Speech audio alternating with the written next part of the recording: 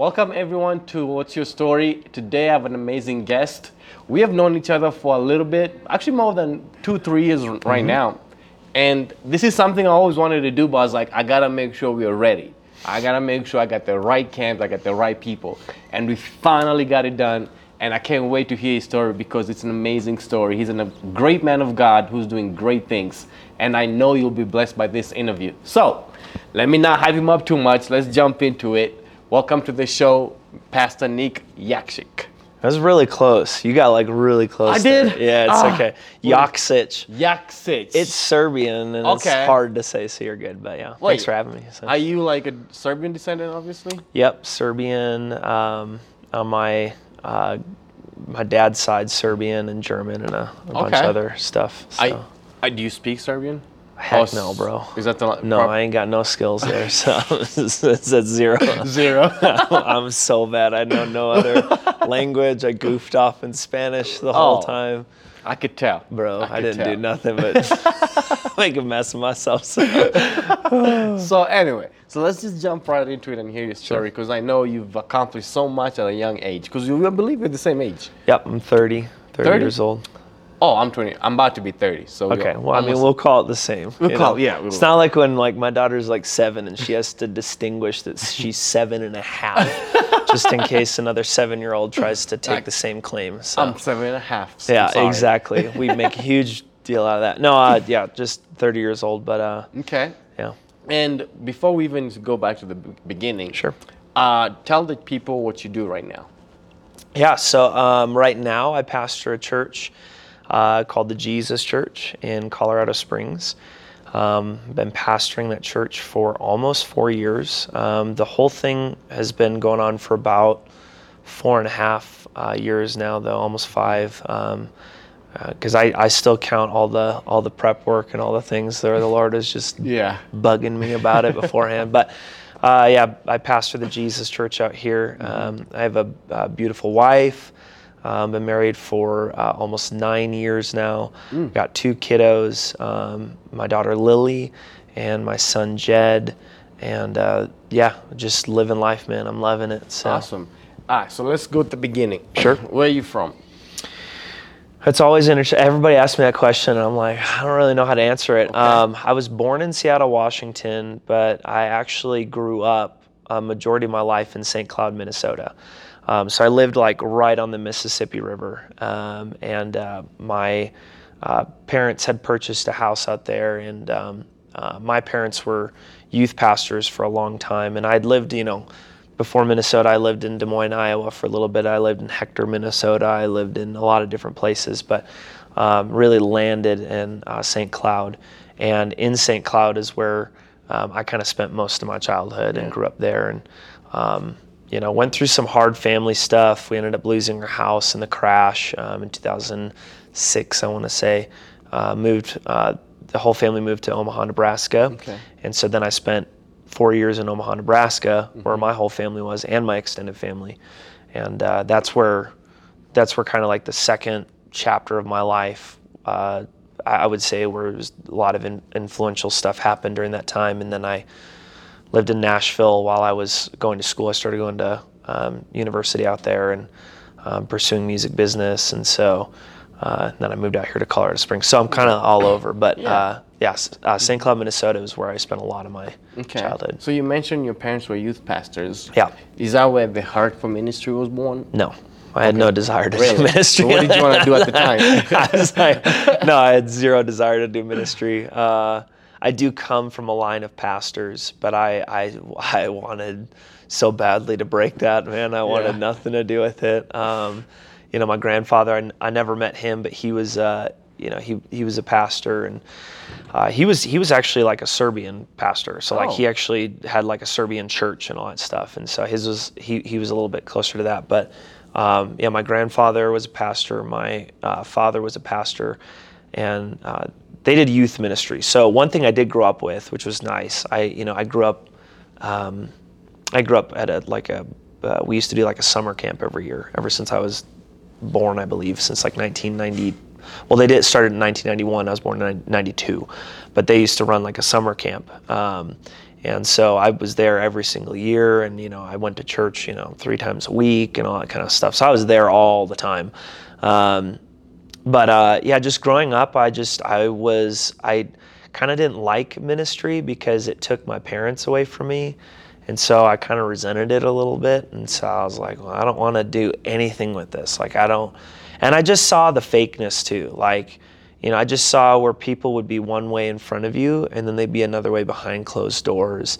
Or I just saw just how mean some people were in the church. And I was like, ick. Like we talk about how evil the world is, and it's like, you're acting just as evil, and I don't want anything to do with this. And so my heart just drifted away from it. And I had just a natural gift for music. Ever since I was 6, I've been playing piano, and I would hear music in my head, and I'd tell my dad, "Can't you hear that? Can't you hear that?" And he'd be like, "No, I can't hear anything." I'd be like, "Can you hear the angels?" I would hear music, full choirs singing, and it was in my head. I could hear it all in my head. And so I started, I always was really good at music. So I kind of landed on, well, maybe I'll just do music then. I'd done stuff for worship teams and worship bands, and I led my worship team in high school.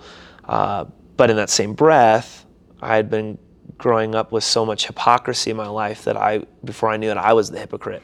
So here I am on stage leading people, while behind the scenes I'm addicted to porn, I'm sexting girls, I have no self-control whatsoever in this space, but yet I'm standing on stage and leading people into worship, and I just couldn't do it. And so I stepped down my senior year, and I was like, I can't do this. This is garbage. And I was so depressed and anxious, and so I decided to go pursue music, and I went to Nashville, Tennessee. I'm guessing.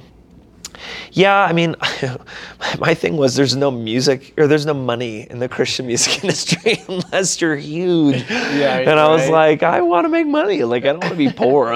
So right. I was like, I would rather get into music and make money doing that. And so yeah, I wasn't interested in the Christian music industry. So you go to Nashville, majoring in music production. Yeah.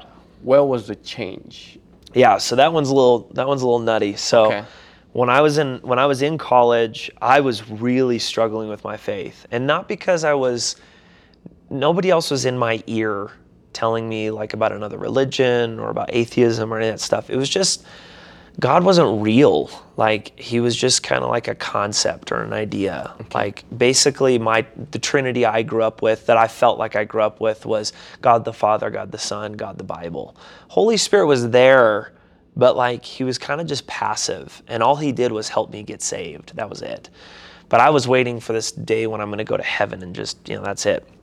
And I didn't want to wait till then. I was like, life sucks now. I don't really want to wait until I flitter off into the universe. I needed something tangible. And so I was really struggling with the concept of God actually being real, and that this whole Jesus thing was legit. And so I was in my sophomore year of college. It was February. I remember it was right before my birthday, and I get a text message from, I think it was my parents, and they had asked me, would you come out and lead worship at this event? And I'd been flown out a few times to do stuff like that, and I still did music and did worship stuff. I played the part. I didn't, whatever. And then they were like, do you want to come out and do this event? And I was like, okay, what's the event? They're like, it's a healing event. Well, I was a cessationist. I was like, this isn't real. This doesn't happen. Wait, before you continue, were your parents cessationists? Is that something that you just... I think I just kind of developed it. Okay. Yeah, because my parents, they call themselves charismatic Lutherans, which is pretty accurate, because they believed in the working of the Holy Spirit still. And as a kid, I would pray for sick people and they'd get better. And so I'm like, but as I got older, you just hear that stuff and you see such a lack of miracles, and then I just kept hearing over and over and over that it was like, we don't need this anymore because we have the Bible.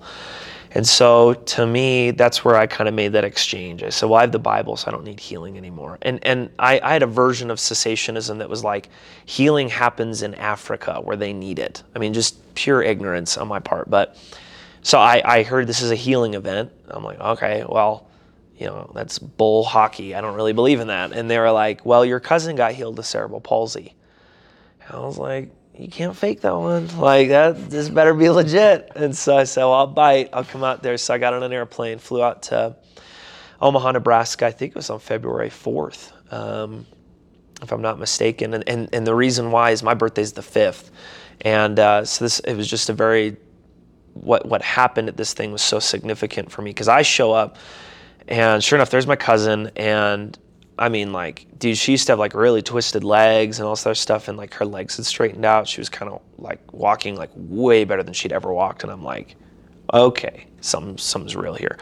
So I get on stage, I'm doing music, and this room, first off, it's the most disgusting, dingy, nasty room you could have ever done a healing event in. Like, there is nothing nice about this place. Like, the carpet stained, the ceiling was the drop ceiling with like pieces and chunks are missing, and I don't even know what that stain is, and what the heck is that? Is that puce? Like, you don't know. It was gross, man. That was like nasty. It was a nasty room, and the sound was bad. Oh.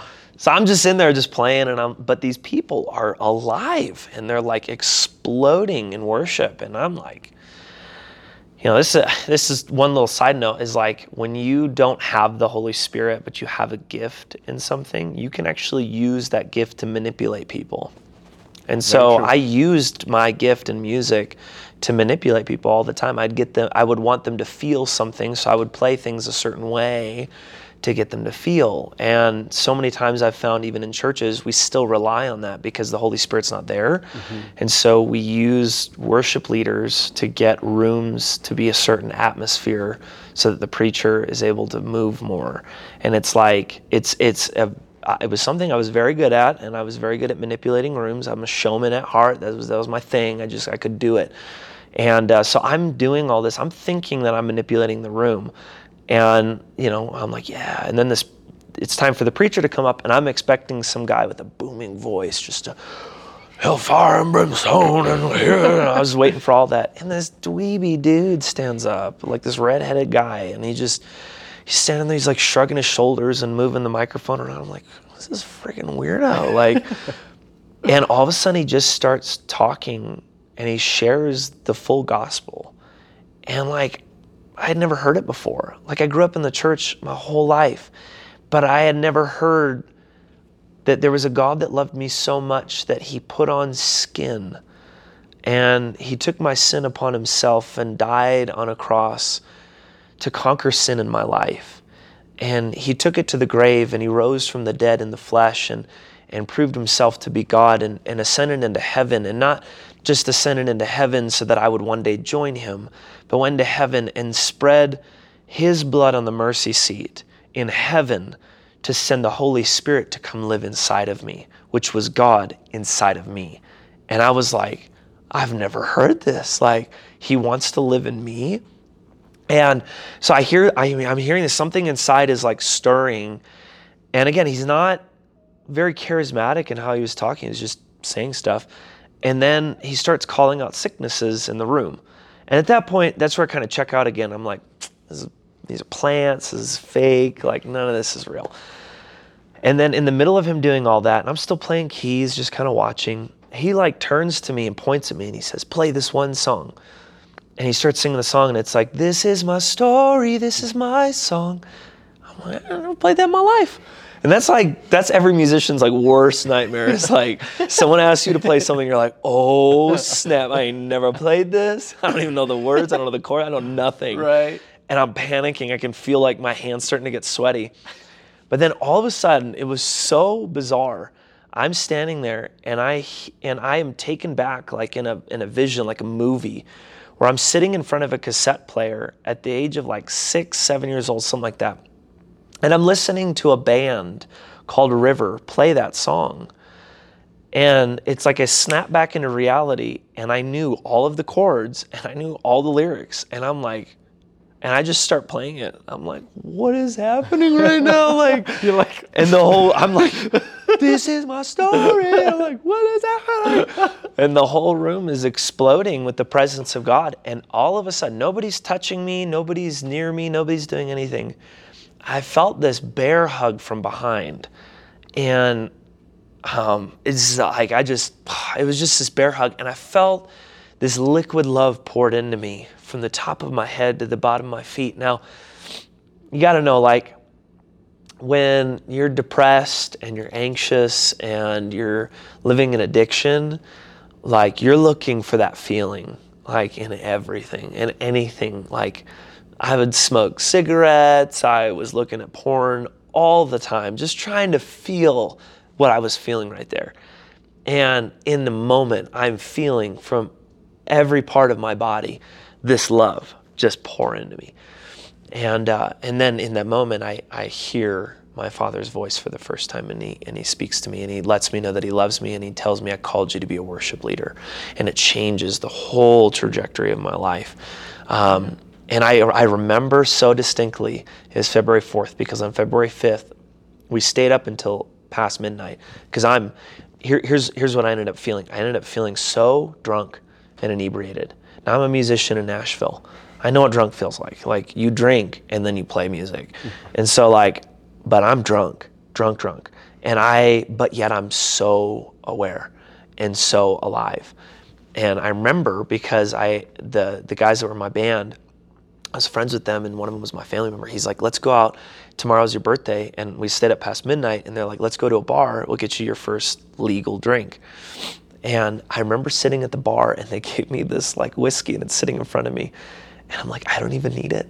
Like, I don't want it. I don't need it. I'm already drunk, you guys. Like, I don't know how to explain this to you, but, like, right. I am so inebriated with the love of God right now. And it was like that for 2 weeks, man. Wow. I went to bed like that. I woke up like that. I went to bed like that, and I woke up like that. Wow. And that was my life. And that's really what started the change. Yeah. Because I knew I could never go back. God became so real. And then I'd hear his voice about other people. I'd be sitting there, and I would see with my eyes chains around people's necks. And God saying, go talk to that person and tell them that they can be free from those chains. I mean, it was just like, I'm just sitting there like, what is going on right now? And that, and dude, I didn't know how to respond. So I started like growing my hair out and wearing like knitted sweaters and linen pants and going around barefoot everywhere. What are you supposed to do? Like, I mean, I just went from like trying to be cool in music to like, I don't give a flip. And I read about these guys that are nut jobs in the Bible. And I'm like, yes, I'm one of them. And so I just knitted sweaters, linen pants, and grew my hair out shaggy. And I started going out and preaching to people. I'd stand on a brick wall. I was so, dude, I walk up to people inside of services, and I would touch them on the shoulder. I love you. And they'd be like, what is that? What is this dude talking about? But I was so captivated by love that it was like, that's awesome. I didn't care. So that was really the beginning of the end, if you will. Like, it was just. So before we proceed post Nashville, let's talk about your parents. What kind of relationship did you and do have with them? Yeah, that one's a bit of a tougher thing to kind of pin down, because I think one of the things I'm really proud of our generation doing right now is that we are taking a step back and we're actually looking at our past, and we're looking at things that we called normal, and we're saying that's not normal.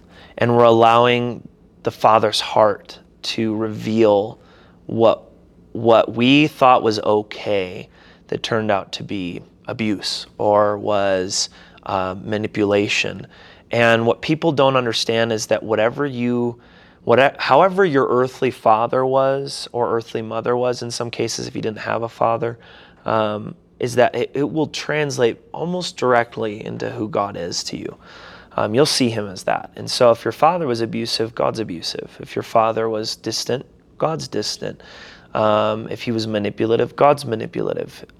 So growing up, I just so I clarify this, I have forgiven my parents. I love them. Like they did the best that they could with what they had.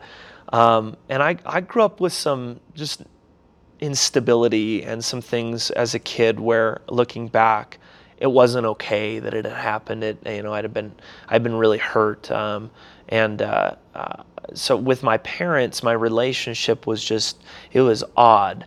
I was extremely dependent on them, but at the same time, didn't want to get near them. And so it was kind of like this confusing relationship. And so I think when I was growing up, I again, it's normal to me. This is normal.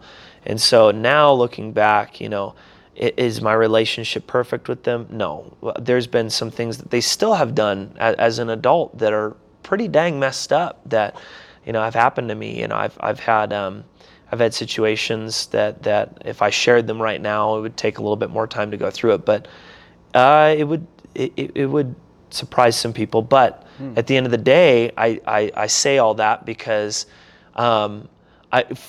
God really had to become my father. Like he really had to become that for me, because so much of my relationship and connection with them had harmed the way that I was seeing God. And again, I don't say that as like, I can't believe they did this. It was more like they did the best with what they could. They both came from very difficult homes, and in some cases abusive homes. And so that translated down into the relationship. Now they stopped some of that with them, and now it's my job to stop some of those things with me, to not translate that to my children. But it was a very interesting relationship. So right now with you and your kids, how are you as a father? I mean, I like to think I'm good. We'll do this 20 years later. I actually, so my wife and I, we're trying to break some of the stereotypes around being pastors and whatnot, but like we go to marriage counseling. So we actually sit down with a counselor and have them help us through marriage. And we don't have a perfect marriage. Our marriage was very it was like a tornado in the beginning. Like it was like passionate tornado. Like, I love you. I love you. I mean, it was just very we both, and that's a whole different story, but we both actually, So what that translates into is that we got pregnant very early in our marriage. I mean, within a month of being married, we got pregnant. And so we're having to navigate a relationship with having children as well. But in counseling, one of the things he brought up, which it hurt to hear it, but at the same time, you're like, oh, now I know why Jesus is so necessary. He said, it doesn't matter how good of a household you create for your children, they will inevitably come up with a father wound. Something's going to happen. There's going to be something in their heart where they're going to be sitting in your chair, working through some way that you have wounded them in some capacity. And I'm like, I wanted to be like, I rebuke you. Like I didn't want to believe that. But at the same time, that's true. That is going to happen. Why? Because that was the purpose of Jesus, is that Jesus came in and he revealed the Father that I needed. And he came and repaired the things that were broken by my father. And it's the same thing. My kids they're going to have to go to Jesus and rely on him too. Mm-hmm. I'm going to do my best to represent him. But at the end of the day, I've hurt my kids. I've done stupid things where I was like, man, I was really dumb. Why did I do that? One big thing I kind of regret was in the earliest years of my kids, I worked a lot. I worked a lot of hours. I barely saw my children. And that's hard to say that out loud. And it wasn't always ministry. I worked a good job. Most people don't realize this. I gave up 6 figures to pursue this, to do what God had asked me to do, because I was good at what I did. I liked what I did. But the trade-off was I really had to sacrifice a lot of relationship with my kids that I wish I hadn't done. Yeah. And so that was something that I've had to learn how to actually be present with my children when I'm off and not just keep trying to work, regardless if I'm in ministry or doing something else. So yeah. Okay, so back to your encounter when you're playing keys for this really dingy room worship session. Yep. God changes your life, and you go back to Nashville, I'm guessing? Yeah. So how your trajectory has changed? God is first. So how is college now? Yeah.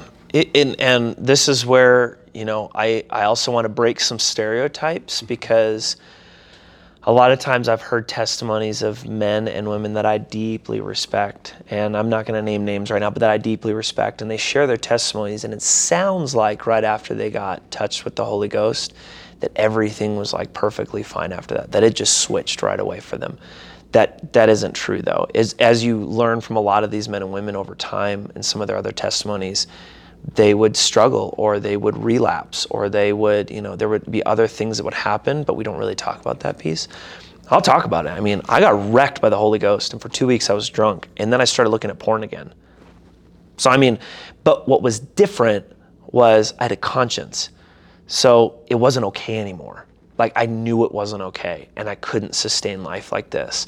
And so something inside had been sharpened that had been dulled up until this point. And so I think that's where, like, for me, what started to change was I realized there was a life that I could live with relationship with God, where I could read the scriptures and they actually came to life. They actually made sense now. But yet at the same time, like, I knew that this other piece of me, this sinful side, it needed to die. And I knew it had also already been taken care of in Christ, but I just hadn't experienced that yet. And so that kind of started the journey to seek freedom from that. But I finished the rest of my second year in Nashville. I went and preached at my parents' summer camp over the summer. And I joke, but I feel like I was kind of the reason the summer camp actually closed after that, is because I challenged my people. Well, here, I'll say it like this because I always get these years mixed up. But like, I started serving at their camp that year. It was the year after that I went and I actually took their like teams out to go and pray for the sick. Well, this is a Lutheran camp, and the people that were coming are very Lutheran. Yeah. So it started some fires that they were ticked that I was doing that, and they were ticked that I was asking them as leaders to do that. And so it was like, cool, we're going to ask our students to do this. You're going to do it. I was like, whatever. So, but during that summertime, again, between second and third year, I was prepping to go back to universities at Belmont University. I was ready to go back, and I wanted to start a movement. I wanted to start, a worship movement on campus and see where it went. But then I got a Facebook message from this pastor that I had worked with like a couple of times in Omaha, Nebraska, because my family's in Omaha, remember? So I'm there during the summer. And I get a message from him. He says, I'm going to Colorado Springs to plant a church. Do you want to come with me? I was like, I don't know. I was like, can I have like 3 days? I just want to pray and just see what happens. And so I asked to pray, and I spent those 3 days praying. Within that time, the door slammed in my face to go back to Belmont. I got a letter from them letting me know that I had lost a massive grant. And it was, if I didn't pay X number of dollars, I can't remember how much it was like $7,000 or something like that. And for 21-year-old kid, I'm like, I got $7,000. My parents definitely don't got $7,000, so this is not happening. So that closed really fast. And then I asked the Lord to pay off all my debt. I didn't want to go out to Colorado Springs with any debt. And I transferred to Colorado Christian University Online. Okay. Sorry, not Colorado College. Colorado Christian University Online. And when I did that, they sent me a check for the exact dollar amount, to almost to the penny, for what I owed in debt in just my life. And so I get that check, it pays off my debt. I'm like, what is going on now? And I spent about 8 months just serving underneath this pastor. His name is Myron Pierce. So I served under Myron Pierce. And then I served under his mentor. And that guy, he's something else. His name's Kanos Manyara. Okay. And he's from Zimbabwe. And he's a missionary to America. And he's like, whoo! I mean, that dude is fire. And I served underneath him in his little church, and that guy discipled me in like what it meant to walk with the Holy Ghost, and what it meant to listen to the Holy Spirit and be attentive to his voice and move with power. All things that I was like, I'm brand new to this stuff. So I spent 8 months serving underneath those two amazing men of God that have become really, they're spiritual papas to me. And then moved out to Colorado Springs, and originally came out here to plant a church with Myron, where Myron is the senior pastor and I was the worship pastor. And so, yeah. Wow. And where does the guest speaker from the encounter, I forget his name. Myron. So that's Myron. Okay. Yeah, so that's Myron. I was trying to remember his name. Yeah. Like, you're good. Okay. Yeah. So you move out here to plant. Yeah. How was the first year experience? I don't know anybody. Yeah, I mean, it was, first off, the 8 months leading up to that, I started getting prophetic dreams and visions, and I had never had a prophetic dream in my life. Yeah. But I mean, I'm getting wild dreams of where God is speaking to me in dreams about like what he's going to do in Colorado. And I'm like, yo, this is nuts. So I was excited. And when I came out, I mean, I didn't even know where I was going to live when I came out. I was driving in my Camry, and like, I mean, I have no place to stay as far as I know. And so I'm driving in, and when I was about halfway, Myron reaches out to me and he tells me that he found a place for me to stay, a room for me to stay in. I'm gonna be staying with this cat named Coryard. Okay. And I'm gonna stay with Coryard, and I'm like, cool. I don't even know who this dude is, but I meet Corey and he's like, "What's up, man? How you doing, man? I'm so excited. Are you going out here planting church?" It's just, Corey's just so eccentric, and again, I don't know him from Adam. I don't know Corey at all, and so I sleep in his room, and on one side and he's on the other, and I'm just there for a couple weeks. But yeah, man, when I came out here, it was crazy, dude. Like, God was just moving in our church. We were meeting out of 225 Cafe downtown in Colorado Springs, and just meeting with like 30 people. And I was using their upright piano, and Myron was sitting in the front like with a table, and that was it. That's how we started. And it was just I was playing on the piano, and then we met my drummer. I met him at Guitar Center and invited him to come, and so he came and he was playing drums while I'm on the piano, and it was crazy, man. Right.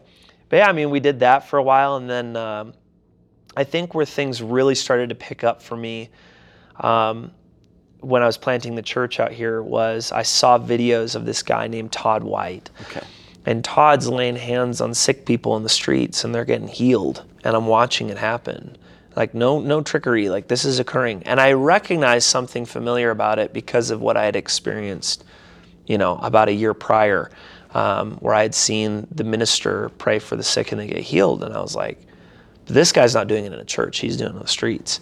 And I looked at him, and like, again, just in myself, I'm like, man, if that guy can do it, I can definitely pray for the sick on the streets. And so that I went to Myron and said, let's go pray for the sick on the streets. And so we started praying for the sick, and bro, we could be here for a long time talking about the testimonies of people getting healed, like healed, like miraculous strength.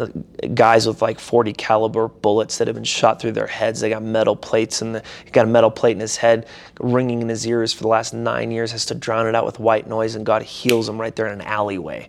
And the ringing has stopped. You can't fake that junk. You can't think yourself out of it. You can't do the mind tricks to not feel that. And watching a girl who couldn't turn her head because she had injured it, and praying for her neck and getting full mobility back and being able to move her head. Watching a kid who had never heard the gospel before and was so closed off to hearing it, God healing his lower back and extending his leg significantly due to an injury, and he actually gets healed, and then hearing the gospel and being open to it because God demonstrated his power. I mean, we watched so much of this happen, and it was magnificent. I met my wife during that time. That's when I met her.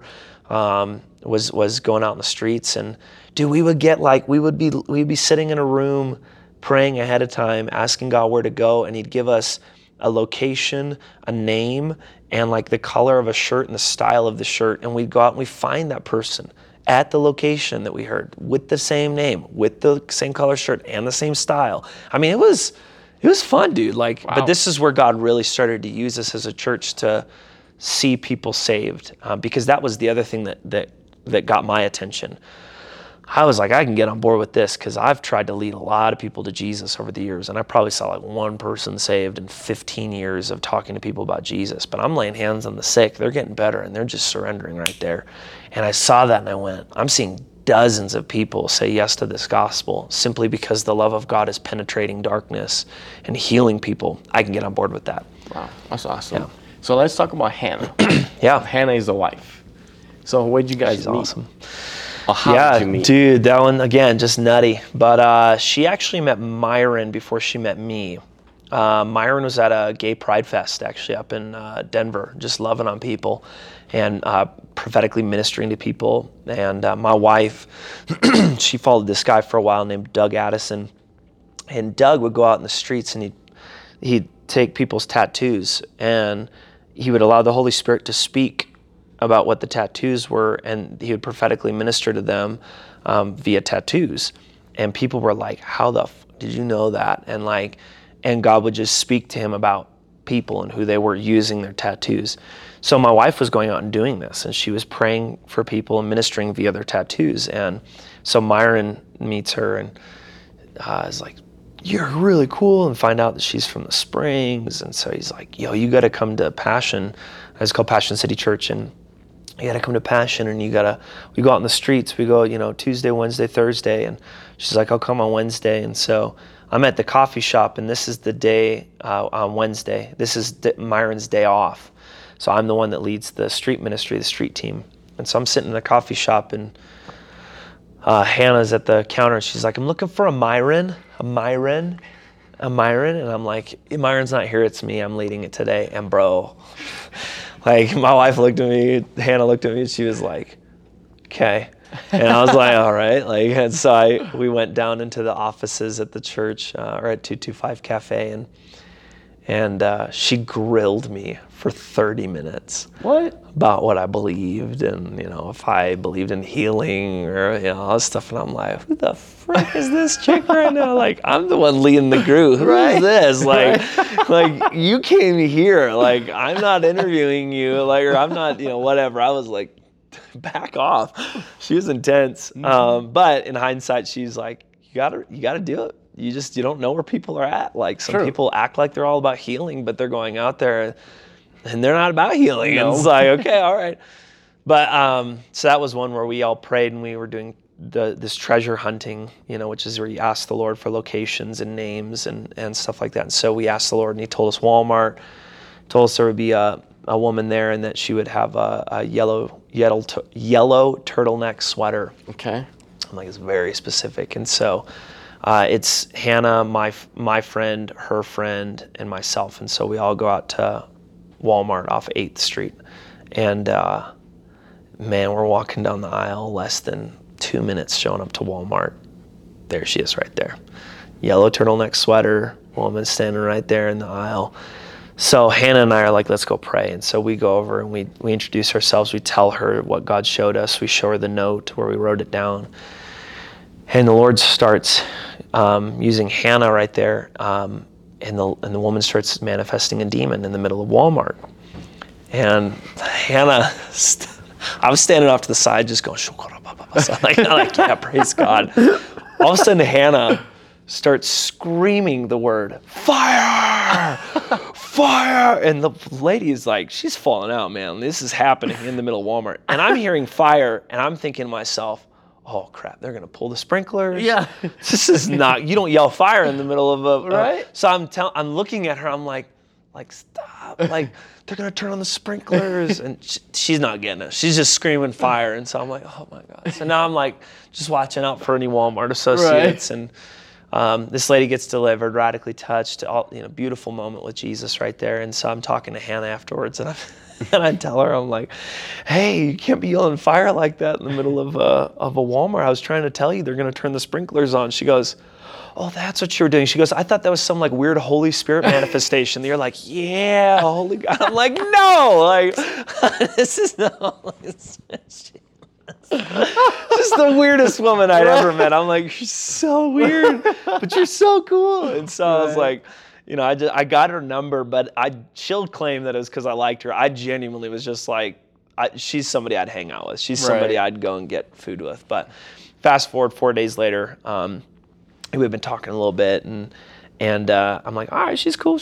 But I just got out of a really not good relationship, and I was like, I don't really want anything right now. And we find out that there's this conference up in Castle Rock at The Rock, and this prophet's coming out there named Bob Hazlitt, and we want to go. And so I'm like, okay, yeah. So I put it together, and I'm going to take my truck up. I take my friend with me who helped me plant Passion City, and then Hannah's going to come, and then Hannah's friend.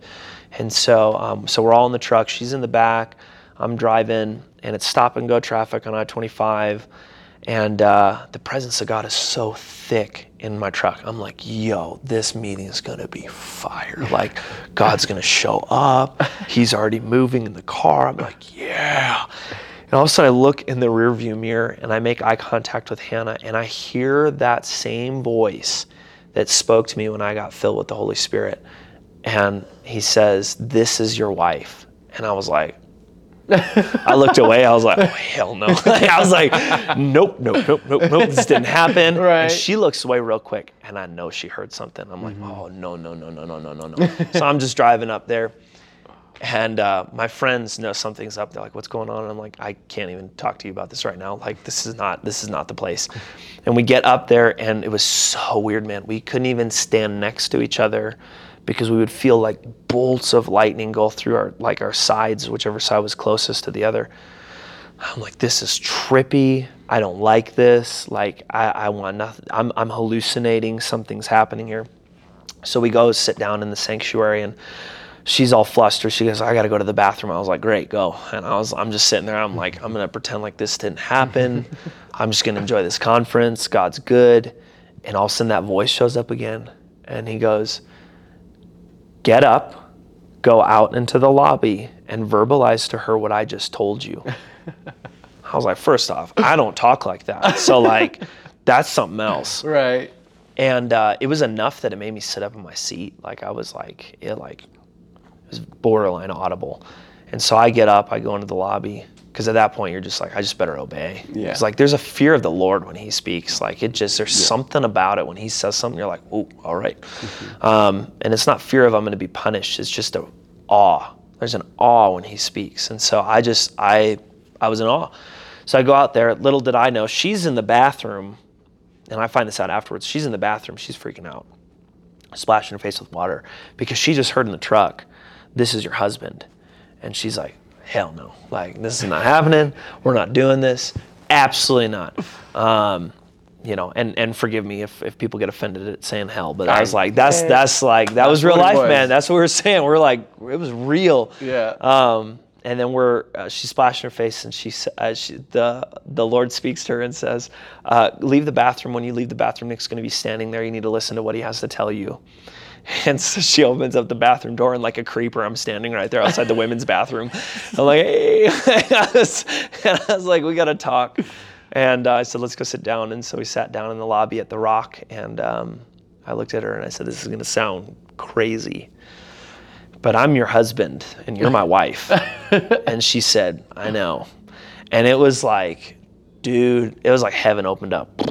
And we just got inundated with the presence of God. I mean, I didn't sit through 1 ounce of that conference. We were outside just like pacing and freaking out that God had just told us who our spouse was. And so that's how I met Hannah. And we got married pretty quick after that, about 4 months after that. I don't recommend that to people, even if you hear God say this is your spouse. Yeah. Because there's still a lot of collision that occurs when you bring two lives together. And if anybody has met Hannah and myself, we are both firebrands, and we are both very strong-willed people. And that has made for some interesting interactions.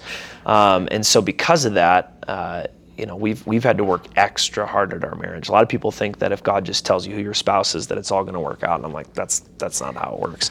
There's still a humility and a melding and a coming together of two people becoming one. So I've heard the stories from you too. Not from you, from Ian Cornish. Yeah. And how because he stayed with you guys for a bit. Yeah. Ian lived with us. Ian Cornish. So he's one of our pastors. He's our new believer pastor. He's awesome. So I've heard the story. I understand. Because he saw behind the scenes. He saw this stuff where it's like, and that's where we figured it's just better to be real about it than try to put on a show.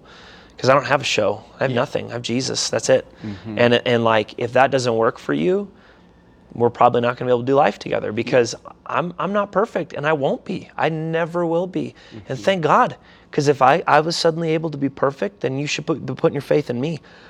But like, I don't want you to put your faith in me, because like, I'm just a person who's figuring this out, and I'm walking with Jesus, and he's called me to something, but that doesn't mean I got it all figured out. And so like, that was like one of the big things in our marriage was me working through pornography, because even though I was done, I wasn't done.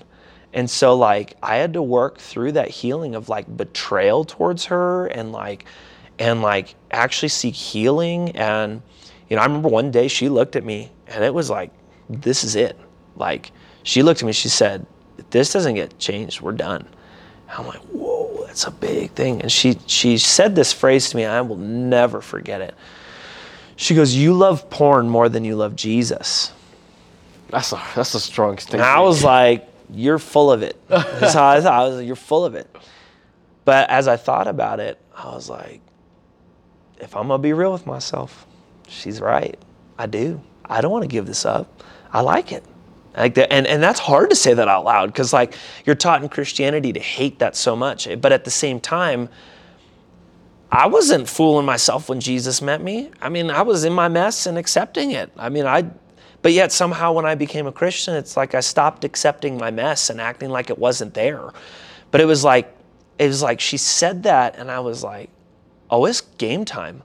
Because like, if that's getting in the way of my love for Jesus, then I'm doing it wrong. Yes. And I remember, if I may, just a quick detour, because I think this affects so many people, is pornography has just got such a grip. And I get it. Like, I really get it. Like, it's a grip, bro. Like, it's... And oftentimes porn is rooted in some other wounding. Almost like 99.999% of the time. There is some other wounding that you are trying to medicate for. So for me... And I'll get there for a second. But what happened was I had been looking for how to get free. And I came across John Bevere. And John was sharing his testimony about how he got free. And what stood out to me about it, John had two scenarios that he shares. Well, the first one was he went to somebody to lay hands on him. And he said, I believe biblically, if you lay hands on me, I'll be delivered. And this very prominent international preacher said, okay, and laid hands on him, and nothing changed. 7 months later, John goes up into the mountains and takes out a cabin and stays there for 4 days fasting and gets free. And so John's like, God, why did that work? But the other thing didn't work. They're both biblical. Why did one work and the other? He said, when you came to the preacher to get set free, you wanted to be free so that you didn't lose your ministry and you didn't lose your wife. It was for selfish motivation. He said, when you went to the cabin, you did it for me. You did it because you love me, John. And I heard that and I was like, I have to be okay with the fact that I could still lose my wife at the end of this. I have to be okay with it. I have to be okay with the fact that I'm not doing this for her. I'm not doing this for my kids. I'm not doing this for anybody else. I love Jesus, and it's getting in the way of intimacy with him, and it's harming that connection. And so I literally got down on my knees in my living room, and I said, I'm not leaving this floor until you set me free from this. And I meant it. I meant it. Like, I wasn't kidding.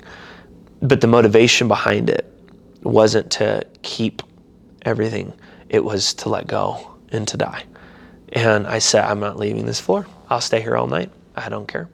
And I prayed and nothing was really happening. You know, I'm not leaving. I don't care if it's days of me having to stay like this. I will do it. I will not eat. I will not drink. I will just stay here. And dude, all of a sudden the presence of God shows up in my living room. And it was really intense because I saw from the time that I was praying all the way to my past, all of the women I had lusted after, all of the women I had seen in pornography, all the women that I had used for my own gratification, and I saw all of them. I mean, it was like the weight of the world on my shoulders, and I was like crumbling underneath this and just hitting the floor, just weeping, like feeling the weight of my sin. And all of a sudden it just stops. And I'm, again, 6, 7 years old. And I can feel what I was feeling as a kid. And I could feel the desire to be held by my mom. That I just wanted her affection. Just hold me, Mom. Like, just love me. And part of my story is that my mom, when I was very young, was very hard. And she was the disciplinarian.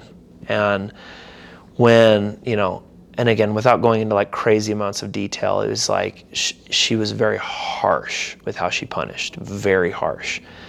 And so the person that was supposed to comfort me and hold me and love me was abusing me in some ways. And so it split my brain as a kid. And I'm longing for this desire to be fulfilled through my mom. And it's not being fulfilled. And so I make an agreement in that moment. I'm going to find it elsewhere. And so I go and I find it in porn. Even just the slightest feeling of being wanted and the affection and being loved. I felt it and I said, well, I'm going to keep doing this. And I saw that and I heard the Lord say, he said, you have to forgive your mom. Now, up until this point, I had no beef with my mom. So I was like, I don't know what you're talking about. That's the first thought. That's the conscious thought. But then the unconscious thought kicked out of my mouth and I said, no. I was like, what is going on? And I'm sitting there and I realized I don't want to forgive her. She hurt me. And I was like, that's it. That's the root. That's the root issue. This is where all of the rot is coming from. And it was in that moment that I was like, I cried out. I said, God, I forgive my mom. I let her go. I relinquish her to you, Jesus. I don't hold on to this. This isn't mine anymore. And dude, I got up and I felt like I'd been hit by a train. But I knew something had shifted in my heart. And the other piece of that was I realized I could no longer go another day without spending time with Jesus. That I couldn't do this, spend time with him one day and live off that for a week. I needed daily bread. And so I got up the next morning. I had a book by A.W. Tozer called The Pursuit of God. And I read one chapter every morning. And then I read, anytime he mentioned a scripture verse, I went to it. And I did that for however long. And it started me on this path of where I was walking in genuine freedom. Where did I still deal with the temptation to go back? Sure. But it was like nowhere near that. The guys that are addicted to pornography know what I'm talking about. It almost grips you. Like it almost overwhelms you to the point of where like you almost just shut off and you just go look at it. And so that wasn't happening anymore. There was something that was happening where the Lord was actually healing that.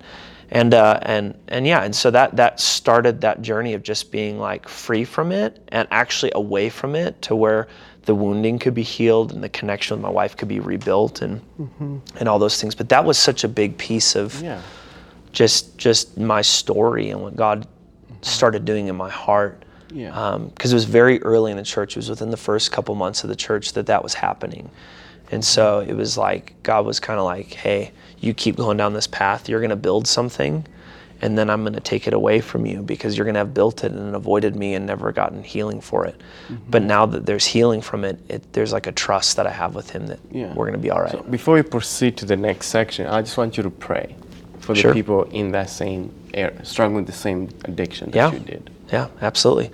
Yeah, so Father, I just thank you right now that first off, I thank you that every single person who's currently dealing with that addiction, that I thank you that the core desire, the core longing, not the desire for porn, but the core longing is legit, and that it is something that you put inside of them to be fulfilled by you, Father. And Father, I just pray right now that by the Holy Spirit, wherever that lie came in, wherever the exchange occurred, I pray it be exposed right now for what it is in the mighty name of Jesus. And I thank you, Father, that the blood of Jesus is enough, that the name of Jesus is enough, that the cross is enough, and that I'm proof of this. And so, Father, I pray right now that every person who is struggling with pornography right now, God, would you just reveal the heart area where things are not okay? And I pray that there would just be a vulnerability for those that are struggling to just be okay with the fact that they're not okay there and to welcome you into that space to be healed. That they wouldn't try to change this because, they're not Christian enough, or they wouldn't try to change this because it would disappoint their pastor. But instead, they would want to see this change because it's hindering intimacy with the one who died for them. And so God, I release right now by the power of the Holy Spirit for every person right now listening to this, that you begin to move them from addiction to freedom in the mighty name of Jesus. Amen. So thank you for that prayer. And now let's get back to your story. How long did Passion City go on before you started the Jesus Church? Yeah. So Passion City, I think I spent in total, counting the time like in Nebraska that you prep beforehand, probably about 2 years. And then, just some sucky circumstances, some immaturity on my part. I ended up, stepping away from that, and I went to go work at a Fortune 40 company and started doing all that stuff. And then I was super miserable because, again, so much of my life was tied to was tied to what I do. So that was something the Lord was really trying to break inside of me. And I kept crying out for, give me full-time ministry, God. I just want full-time ministry. That's all I want. I'll be happy if I have that. It's funny, the scriptures are pretty clear on this. It says that whatever you ask in his name, he'll give it to you. Yeah. And so he gave it to me. He literally told me, he said, Myron's going to call you. And at the time we had passed off Passion City Church to another pastor. And Myron had gone back to Omaha, Nebraska. And he said, Myron's going to call you. He's going to offer you a job. I went, well, sweet. And so 2 weeks later, Myron called me and offered me a job. He offered me to come out and be a worship coordinator for a ministry out in Omaha, Nebraska. I was like, perfect, done. And I just bought my house out here, and I told my wife, who's pregnant, we're going to move to Omaha, Nebraska. We're going to rent out this beautiful house we just got. We're going to rent it out. Oh, by the way, my wife, we already had Lily at the time, and Lily was a home birth. And I said, by the way, we're moving to Omaha, Nebraska, where home birth is illegal. So you're going to have to have our son in the hospital. Just really mature moment for me. Very mature, super solid, great husbandry. And so I moved my family out to Nebraska, and bro, it was the most brutal 7 months of my life. Most brutal. That is where the Lord truly broke me and brought me to a place of yieldedness and surrender, and woke me up, if you will, to my insanity of thinking that somehow ministry was going to fix me. And so after 7 months, they were going through some financial stuff as a church. They basically put me down to almost nothing for pay. I couldn't survive off of it, and they gave me the option to move back to Colorado Springs, and they'd pay my way. And I was like, well, that's a no-brainer for me. And what's funny, and I don't talk about this a ton with people, but like 3 days before they let me go, or kind of reduced me down to like unlivable wages, the Lord told me to leave the church. And I was fine, like I was good, but he said leave the church. And I didn't know what that meant. I didn't understand that. So God will always give you a heads up when things are about to go down, and when people are like, oh, it just came out of the blue. I'm like, normally it didn't come out of the blue. You weren't listening. You weren't listening to the checks. You weren't listening to that little ping that said something's not right. And so, yeah, for me, it was very clear something's going to happen. So I sure enough, it happens 3 days later. Long story short, we moved back to Colorado Springs. The company I was working for graciously hired me back. Now, I was a terrible employee when they had me. I mean, terrible. And so they had a lot of stipulations I needed to meet if I was going to work for them. Yeah. And I was so dead at that point, like in a good way, that I was like, that's fine.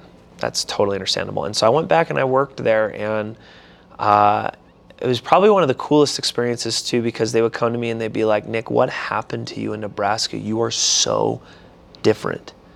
And I was like, dang, Jesus really did this. He really did a work. And so I worked there for a while, had some cool things happen. I got promoted again, and just was trucking along. And then my wife and I were trying to find a church to plug into in Colorado Springs, and we both have just been wrecked by Jesus, and we're like, we want a place that honors the Holy Spirit. We want a place that loves Jesus, preaches the gospel, But we were struggling to find that. And we'd find a church, everything's really good, woo, things are great. And then they'd start preaching like universalism, like hardcore. And I'm like, I can't stay here. Yeah, and then we basically just kept trying to find a church. I finally found one other church, and they were preaching the gospel. I was like, oh my gosh, massive church out here. I was so excited, and I was like, oh man, they're preaching the gospel. Things are alive, they're real. I can get plugged in here. And all of a sudden the Lord started talking to me and telling me that I needed to plant a church. And I was like, no, I've done it twice. I'm not doing it again. Right. I'm out. And it was like, you need to plant a church and you're going to call it the Jesus Church. I was like, that's a dumb name. It's hokey. I know, it's right? ridiculous. It's kind of presumptuous. Like, I was like, I don't like it. Can I call it like Rocky Mountain Revival or something? And nope, it's going to be called the Jesus Church. You need to tell people who you're about. And I just kept thinking to myself, I'm like, this is maybe like 10 years down the road. Because I had just gotten out of like a string of planting churches and I was tired. And I didn't want to do anything with that. I just wanted to be in a church.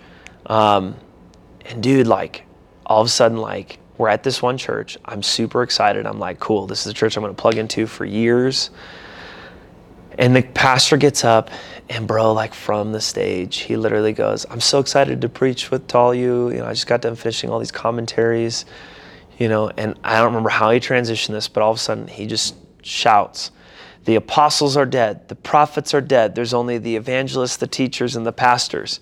And I was like, well, I came out of this junk. This is the junk I was in. This is cessationism. Right. This is what it is. I'm out. And so I've never left a church service in my life, ever, my whole life. I picked up all my things and I walked out.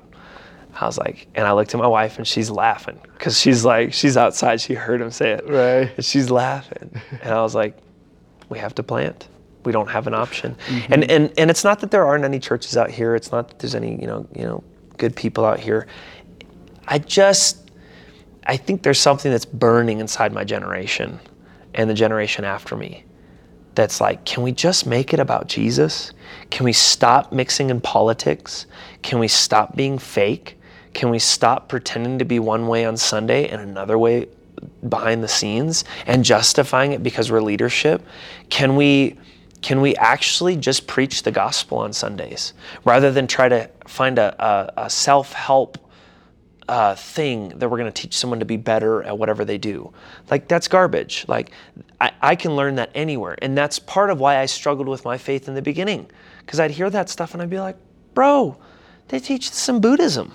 This is no different. Like, my New Age friends teach this. That if I take this crystal and rub it a few times, I can get what you're describing. That's what you're describing the exact same things that everybody else is. What makes you different? And so that's where like the Jesus Church was birthed, was this idea of like, what if we just preach Jesus? And then I had this like crazy idea. It was like, I'm willing to bet that if we preach Jesus and we stay on the gospel, he'll show up. I don't got to do a bunch of rah-rah. Right. I don't got to do a bunch of anything to get him to come. If I just talk about his son, he'll show up in the room. That was it. And it was from that place that we started a church. We started in our house and we moved to another house. It's actually really close to over here. Started in another house, and then the Lord said, get a building. I said, why? There's 12 of us in this room. This makes no sense. Go get a building. You need to speak the language of your culture. And I was like, oh, and house church was a big thing at the time. And everybody's like, it's got to be a house church. And I'm like, oh, okay. I mean, I don't think it has to be anything, but I'm willing to bite.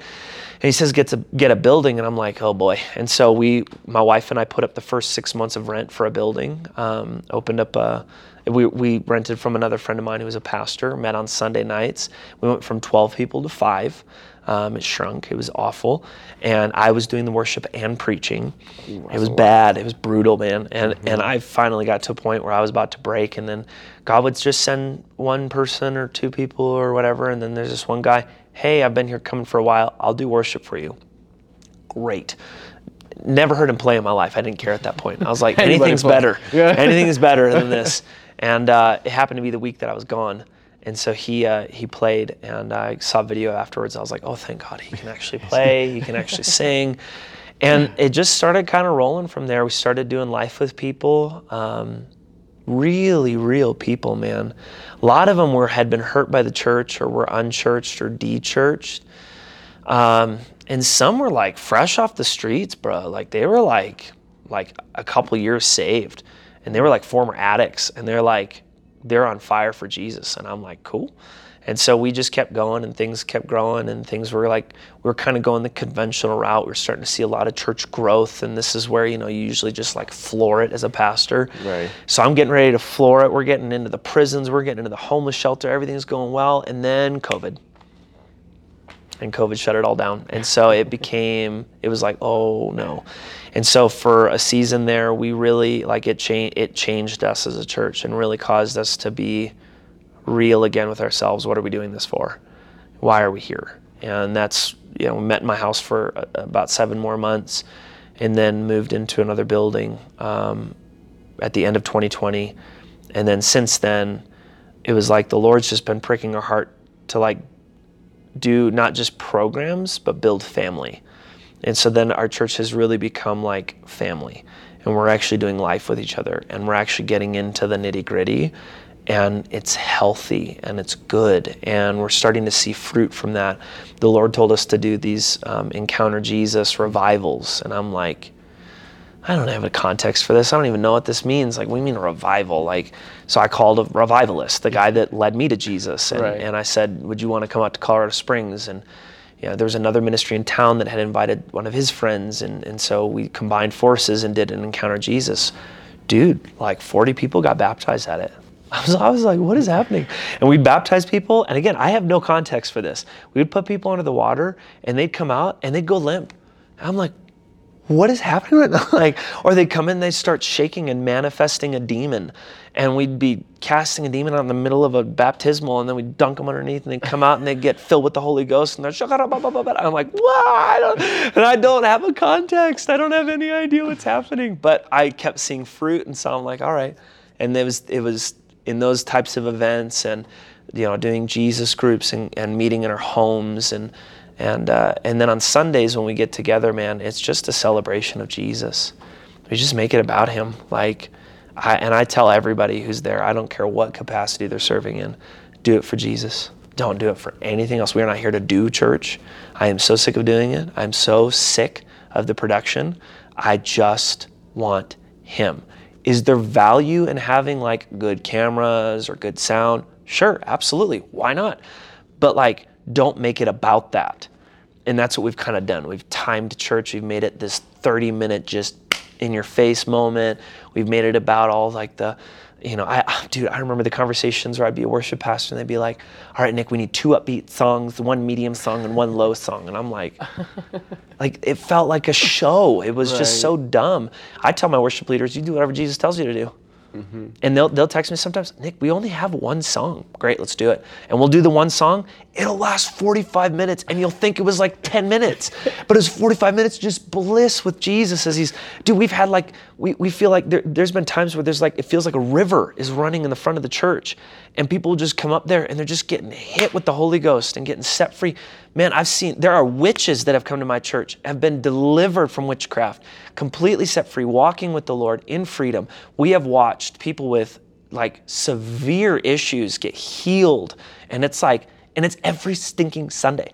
Every Sunday we're getting together, this stuff is happening. Wow. Every Sunday we're coming together, people are repenting and turning away from old ways and coming to Jesus. Wow. And it's we're watching this happen, and it's all about Jesus. Wow. And I just, man, we're just, and the trade-off has been this. Could I grow a giant church tomorrow? Yeah. I know the formulas. I know how to make it work. It is possible. You can do it. But would I rather have God build his church? Because it's his, not mine. And God forbid, and this has happened multiple times in our city, where I've watched a live stream where a pastor spent the entire time, and again, big church, if I mention it, y'all will know who it is, but it's a big church, and they're talking about how it's time for another growth in the church because they got this many butts in the seats, and so they need to push to the next level. And so everybody needs to invite their friends.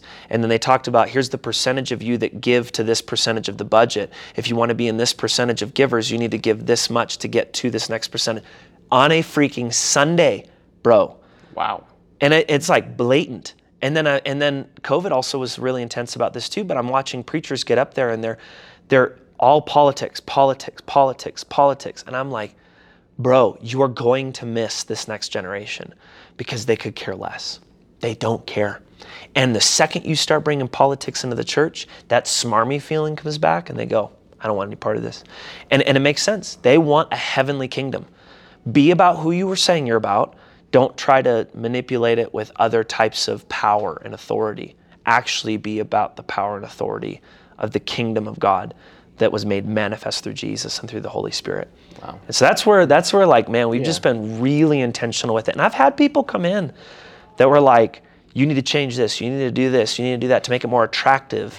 And again, I've had those conversations, but at the end of the day, I'm like, I'm not trying to make the church more attractive so that we'll just steal sheep from each other. I'll kind of say it like this. I was talking with Myron, and we were talking about somebody who's, again, very significant pastor in the city. And Myron had gone to him and said, how do I plant my church? And this guy's like, I'll show you how to plant it. I'll tell you how to do it. And he's built a massive church, okay? I'll tell you how to do it. And Myron's sitting there, he's excited. He's guys, no, let's go. And the guy says, okay, here's how you plant your church. You go down to First Presbyterian and you get as many of their members as you can. What? Bro, that right there, as shocking as that sounds to us right now, that's a norm. Wow. That's a norm in the body of Christ. We sheep shuffle. We grow because we're the next cool fad or the next cool thing. Yeah. These guys, bro, I went to their Sunday service and they got, we would never admit it, but it's like they got LED panels and they got lasers and they got, the music was popping and the message was 5 minutes so I could actually pay attention, because it's about me. It's about me. And it's like, when did we make the trade for popularity and sheep shuffling from a place where a family could come together and encounter the living God and see Jesus move mightily in a group of misfits and people who are imperfect but are in pursuit of Jesus? And so we've stayed on this, man, and it's cost us a lot. It's cost us the big crowds. It has cost us the fame and the popularity. It's kept us in secret and in quiet, where we've had to work out hard things, man. I mean, I've had to work out some hard things with people, but it's kept us in that place, and it's almost protected us to where Jesus, it's just becoming more and more pure. We're just, and again, I say stuff like that, and people go like, that's how cults start. Yeah, that is how cults start, when you make it about the person who's leading the group, when you make it about them and their doctrines and their understanding. But the beauty is that the Jesus Church isn't based off of me. Like, it's not. Like, I could leave tomorrow, and yeah, I'm sure it would hurt the church, but like, at the end of the day, we're developing and creating a family and a culture of family and a culture of the pursuit of Jesus together, where it's not about me standing up there on a Sunday. I'm content giving Ian the microphone and letting him preach. I'm okay with Michael Sweat getting up there and him preaching a sermon. I'm okay with Sarah Bernard or my wife getting up there and preaching a sermon. It doesn't got to be about me. This is about the Lord. This is about Jesus. And and the day that we get off of that is the day that I'll shut the doors to the church, because I don't want any part of it. Amen. So, thank you. Yeah, man. That's awesome. Yeah. Thank you. So, absolutely. Thank you, by the way, for this whole time. Thank you. I had a blast, man. This has been a great interview with great laughs. Good.